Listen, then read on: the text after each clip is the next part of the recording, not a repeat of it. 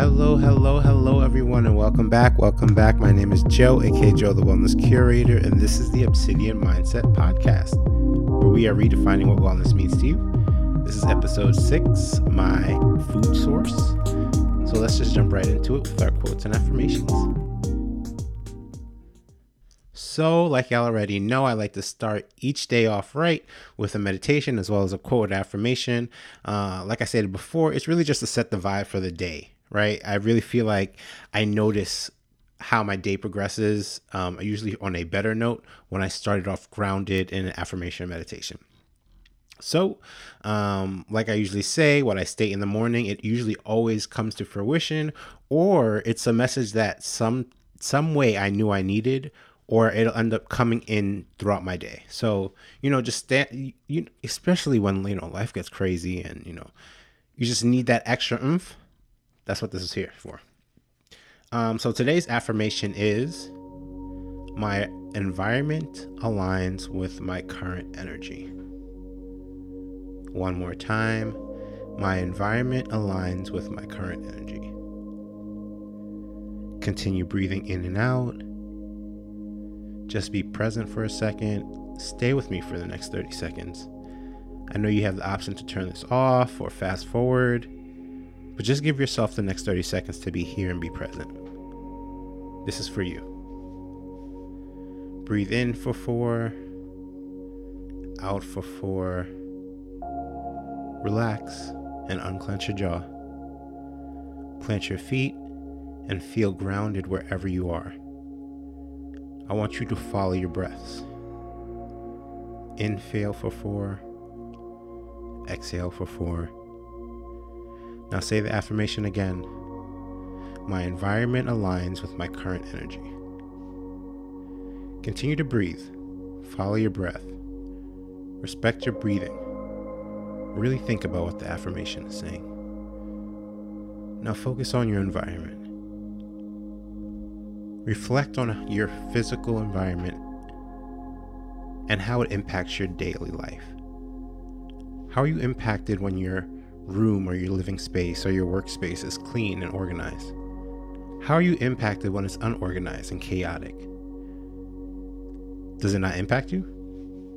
Or have you never noticed? That doesn't mean it's not important. Just something to reflect on. Breathe in for 4 and out for 4. How are you in control of your environment? How are you creating a space that will nurture and hold the best version of you? Does that mean cleaning up your work desk? Does that mean adding vibrant plants and art into your space? Does that mean adding more light and moving your desk into a certain way so that you can have more light into your room or see outside? How are you making your energy align with your environment, or vice versa? Inhale for 4. Exhale for 4. What does an aligned environment look like? What does an aligned environment feel like? See it. Be with it. Feel it. Inhale for 4. Exhale for 4. Thank you for being with me. Okay, so now that we're grounded, let's talk about the next dimension of wellness, environmental wellness. Now, what does that mean? Does that mean what the gym looks like? Maybe. Does that mean I'm working outside with nature? I'm walking? Maybe. But what I really mean by environmental wellness is basically it inspires us to live a lifestyle that is respectful of our surroundings. This realm encourages us to live in harmony with the earth by taking care of it and protecting it. Environmental well-being promotes interaction with nature and your personal environment. Everyone can have a strong environmental consciousness simply by raising your awareness. So from our meditation and this definition, there are 2 aspects of environmental wellness, right?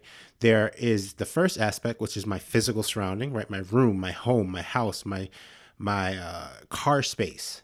And the second aspect is the earth. It's nature, it's air, it's water. We only have one planet, right?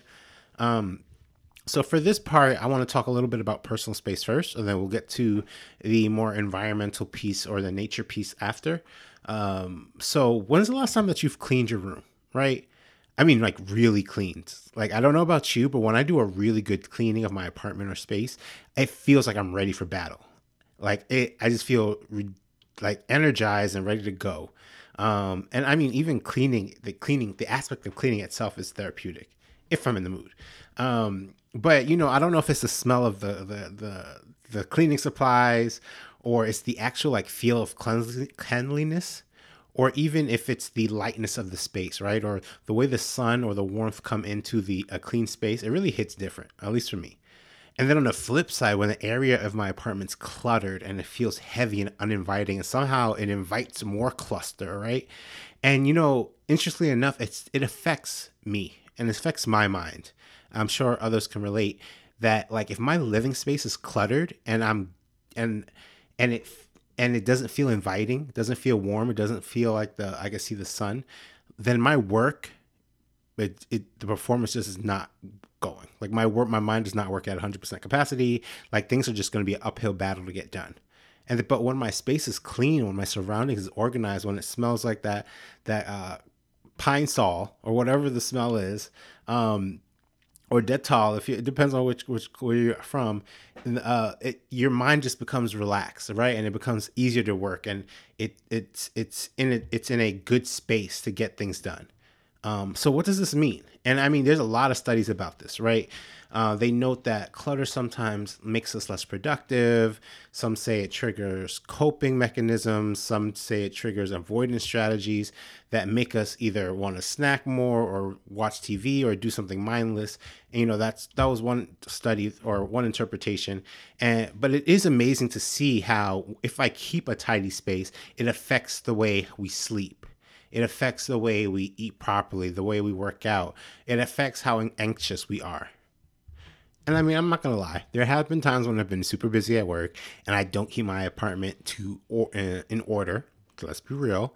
Especially as a descendant of a Jamaican household, there's a high standard for a clean apartment. But once this happens, it's usually a snowball effect. And like, my energy feels a little drained, a little bit heavier. I feel a bit sluggish and lethargic. And it's kind of like a snowball effect. And then my eating sometimes is affected, and I'm not in the mood to do certain things like cook. So it's like, in these spaces, when this happens as well, I don't feel like writing. I don't feel like creating. Nor do I want to work out or be active. So it's very interesting how, like, there's a connection sometimes in our physical environment, and then how we feel and what our mood is. So that's just something to think about. And according to this article called "What Does Clutter Do to Your Brain and Body" by Libby Sander, she says the visual distraction of clutter increases cognitive overload and can reduce our working memory. So is that why I'm forgetting stuff all the time? In 2011, neuroscience researchers found using fMRI, which is functional magnetic resonance imaging, and other psychological measurements found clearing clutter from your home or work environment resulted in better abilities to focus and process information, as well as increased productivity.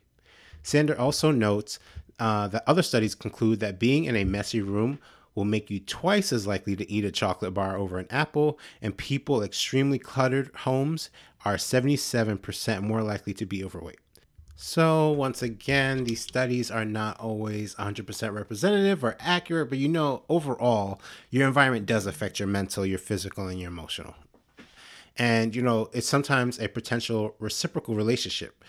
So I'm not telling you that you need to go clean your room right now, but I need you to go ahead and take a look of your surroundings right now. And what does that make you feel? How does that make you feel? Do you feel like you're 100% best when you're in this space? How can you fix that right now? Do a quick little audit your space. Do you have a little bag of clothes that you've been meaning to give away for the last couple months and haven't done it? That was a read to myself, by the way. But if you look in your space right now, what's not working? What feels like it's a burden or a clutter or a cloud over your head in your space physically? Does it need to be cleaned? Do you need a new plant? Do you need some new art? Do you need to rotate your room so that there's more light? if we're really out here trying to be the best versions of ourselves, we also have to look at our environment and see how in what areas and what spaces that we feel that we're going to thrive in. Right? So with that, let's move into our next segment, which is deep dive questions. So for this segment, I will ask a prompt created by Obsidian. The prompt will consist of 2 questions, like you guys know. The first will be a lighter question or a question that will get us thinking, and this will either spark our interest or really want us to dive deeper and explore what else we can talk about with a more reflective question. So once again, these questions are for all of us. So before we get into questions, I'm just going to wait for you to go ahead, get a piece of paper, get a pen, or open up your notes app, whatever y'all need to do to take time to write down your thoughts, your answers, and reflect, even if it's in a note app. All right, so go ahead. I'm here. I'm going to wait. You know the usual. Go ahead.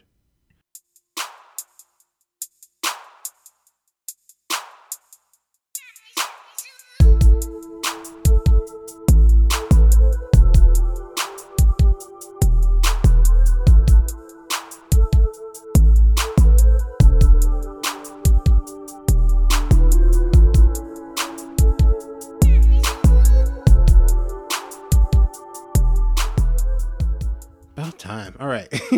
Ready? All right, let's go. So today's deep dive question, first one, is how does the earth and nature contribute to your wellness? All right, go ahead, answer the question. I'll be right back. Listen to some jams.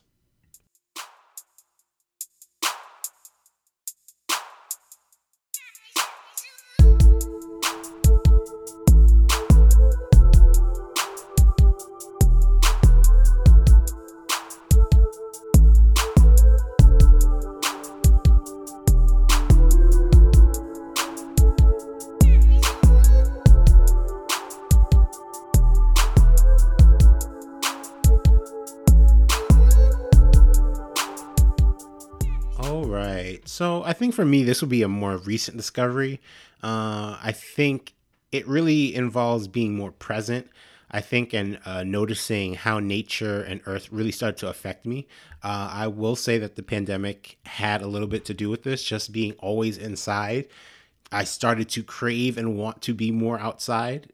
So maybe I don't know if that's rebellion or just like I start to notice after being cooped up, like the fact of being in a park and in nature feels different, right? So like, but even if you take a step back, the actual essence of being busy all the time, like if you're always on the go, you're always working, you're always grinding, sometimes you will miss, or I notice that I will miss how nature makes me feel, right? For me, I've learned that being outside in nature is so therapeutic. I now go for walks in my nearest park. I'll try to go daily if it's nice out. And the park is surrounded by a lake and it's super peaceful.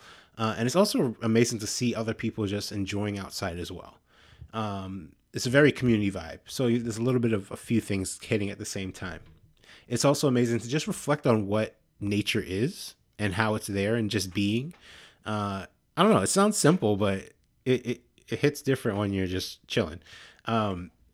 I also like to work out outside. I know I discussed that before jokingly, but working out outside is pretty cool.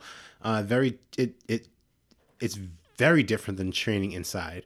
You just hit a different different muscle groups. It just has a different energy to it. And lastly, as someone that's had or still kind of has asthma, I will never, to be honest, take breathing clean and plentiful air for granted. To be able to go outside and breathe it in and out, the sweet air, is always a blessing. So just think about that. Just think about the privilege of breathing, clean air. Not everyone around the world has that option. And in moments like those, you have to practice gratitude.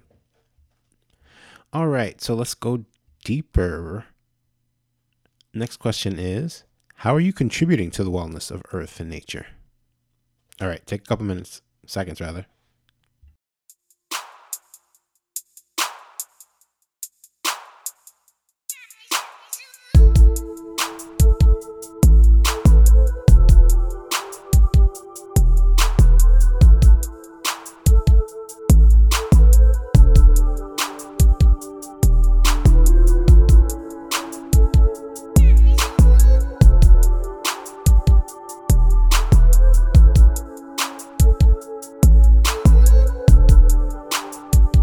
Okay, so to be honest, I'm gonna say this is very, very new for me. Just being more intentional with helping the earth and just what that means and what that looks like.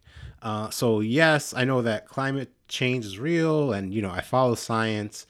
But there is more. Sometimes it feels like, is there more that I should be doing?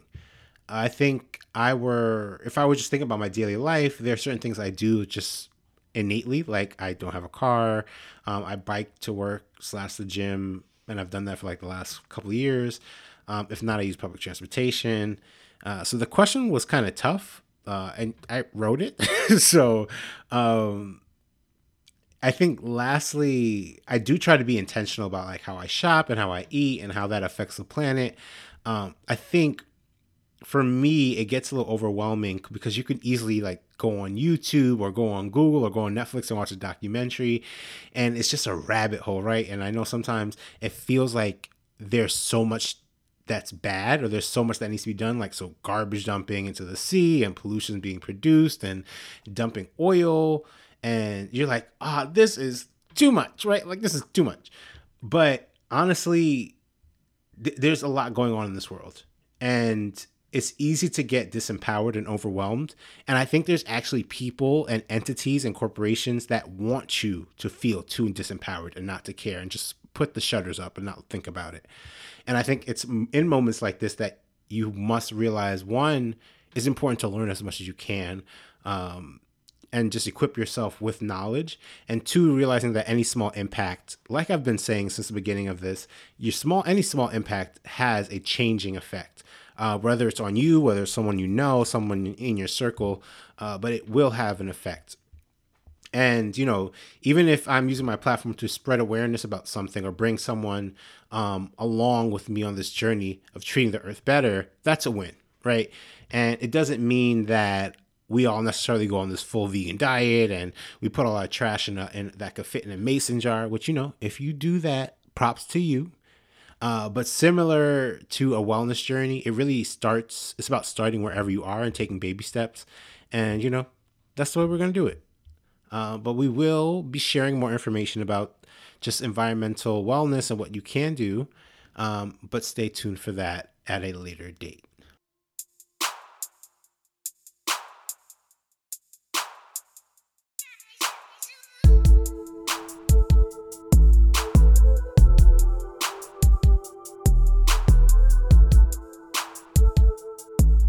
All right. So we've set our affirmations. We've laid the groundwork. We've answered the question. So let's gather around and let's talk about another form of environment, my food source. So over the course of this series, I have spoke a little bit about food and relationships, or my relationship with food. So I want to get a little bit more intimate, discuss that in detail with y'all. And like I've said, food has always been a labyrinth for me. I've done a lot of research. I've done a lot of experimentation. I am no expert in this category, but over the years, I've learned a lot of things about what works for me, what works for my body, and things I should and should not be ingesting. So honestly, I've tried it all. I've tried calorie counting. I've tried journaling. I've tried fad diets. I've tried juices and smoothies. I've tried, and I'm currently trying, intermittent fasting so far, and so far, what has worked for me the best when I have quality food instead of worrying about the quantity, worrying about the calories, worrying about the macros. So yes, when it comes down to it, there is a science, and right, like when it comes to calories, it's the name of the game. It's energy in versus energy out, but not all calories are created equal. I've discovered that eating like high quality foods from the ground in nature, whether that's spinach and lentils or fruits and almonds and nuts, my body will literally react differently than when I'm eating processed sugar. So this is why I've included it into my environmental journey as well. So one book that has impacted my journey was The Omnivore's Dilemma, A Natural History of Four Meals by Michael Pollan. So Michael Pollan is an author and a journalist that's done extensive work in an environmental and agricultural realm. So basically like agribusiness. In this book, he breaks down the complexities of eating as a human with so many options compared to like a cow or koala. What do they eat? Grass, leaves, respectively. While humans, there are so many varieties, so many diets, right? There's so many things to think about, which adds to our dilemma. He also speaks about the four basic current forms of food sources for humans. So we have the current industrial system, the big organic operation, the local sufficient farms, and the hunter gathering or hunter gatherers. Now, the way I discovered this book was I was listening to a podcast host and he was mentioning it. And he mentioned he was a vegan first, but after reading the book, it actually convinced him to begin eating meat again. And, I've never heard about that perspective, right? I've always heard about people going towards veganism or vegetarian, but not the other way around usually. So it made me want to tap in. So this book is kind of what led me also to start eating more plant-based. After reading this, it definitely put a lot of things in perspective. In this book, however, similar to the podcast, he doesn't tell you which of the lifestyles is better. He's just out here giving you research, giving you data, and having you decide because you're going to be looking at the options yourself. So he quotes, "We are not only what we eat, but how we eat too." And for me, it makes sense. Like, not only is the food we eat important, but how is the food being raised? How is the food being shipped to us? Two big things that are, or one big thing that's really hammered home into this book, and I think Wu-Tang had it right with this, is yes, cash rules everything around me, but the other C that could easily be interchanged is corn. Corn goes into so much. It goes into so much things that we produce, that we consume, that we use. It's actually kind of wild. Corn can be used for food such as corn flour, cornmeal, grits, sweet corn. It can be used for animal feed to fatten them up, to fatten up hogs and chicken and cattle. And also can be used and turned into ethanol, into high fructose syrup, or even bio-based plastics. So needless to say, we grow a lot of it in the US. Although corn is an effective and valuable crop, using it as a main staple in American diet isn't great. It also isn't good for the environment for a litany of reasons, including animals meant for humans to eat are fed all this corn as their main diet, their only diet, instead of grass as they're intended to. So I'm thinking about cows right now. And their waste, aka their poo-poo, is literally so toxic that it can destroy water supplies if their poop goes into the water and you end up drinking it. That's bad. That's contamination. So this leads to our second major theme of the book, is that even if you're going to eat meat, eat it and buy it locally. One big thing that they mention is like when you have a local farmer, a local entity doing this stuff, you get better quality food. By eating local, you are lowering your carbon footprint.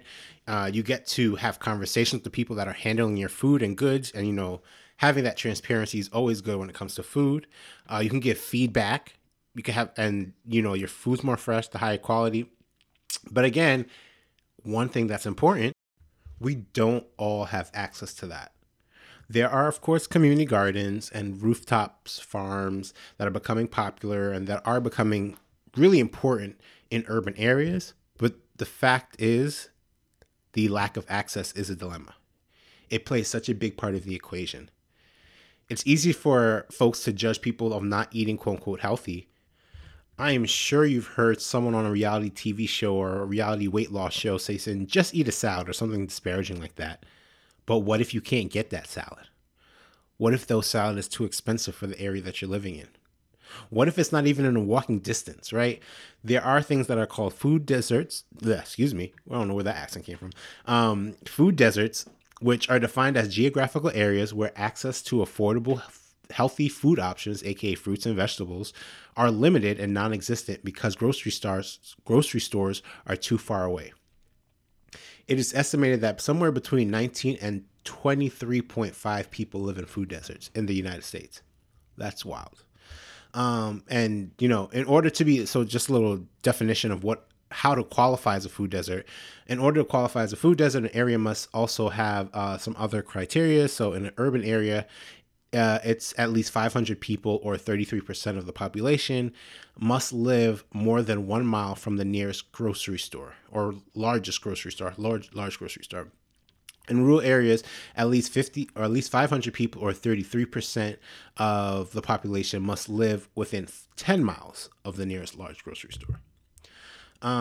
So all that to say, that's a lot of damn people, right?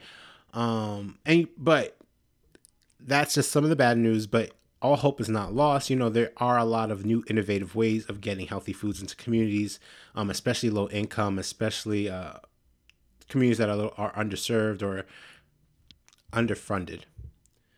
And this is where buying local and supporting your local co-op and community garden, community food banks is really important. Not only good for you, but also for the community overall. If we start funding these things, it'll be a little bit more accessible for those that also need it as well. So Obsidian will be doing some research, and we're going to add it to a list of things that we're going to produce when we have a newsletter coming out shortly in the future. So look out for that. So basically what that means is that we can all do this together. As Pollan also said, but that's the challenge, to change the system more than it changes you.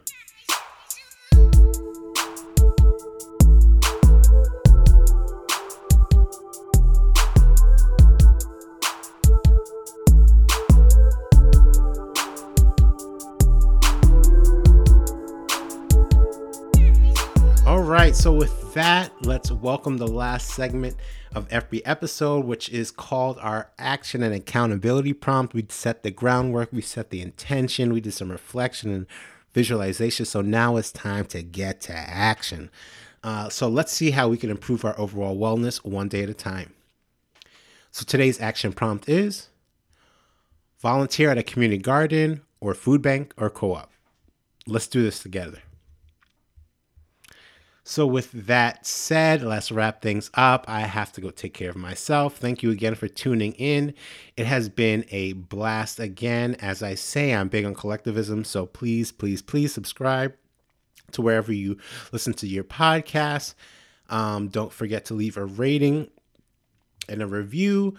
It's super helpful to get others to listen and to grow our community. Feel free to share with your friends, your baby mama, your mama. Everyone deserves to get this work and get a gem or two. Please follow me on my personal IG, Joe the Wellness Curator, and the podcast IG, Obsidian Mindset.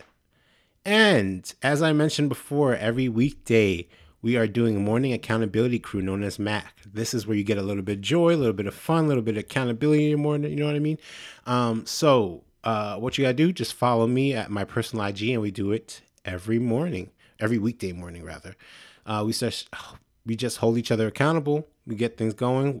Whatever wellness looks like to you in the morning. Do you need to work out? You might be asking. That's if you want to. As I promote, wellness is more than working out. So if you need to study, meditate, dance, twerk, yoga, journal, pray, it's really up to you. You get to dictate what wellness looks like for that day because it is yours. All right, so let's do this together. There's so much more coming. I'm so excited to do it with y'all. So please be on the lookout. I just want to say thank you again for picking you today. All right, see you in the morning.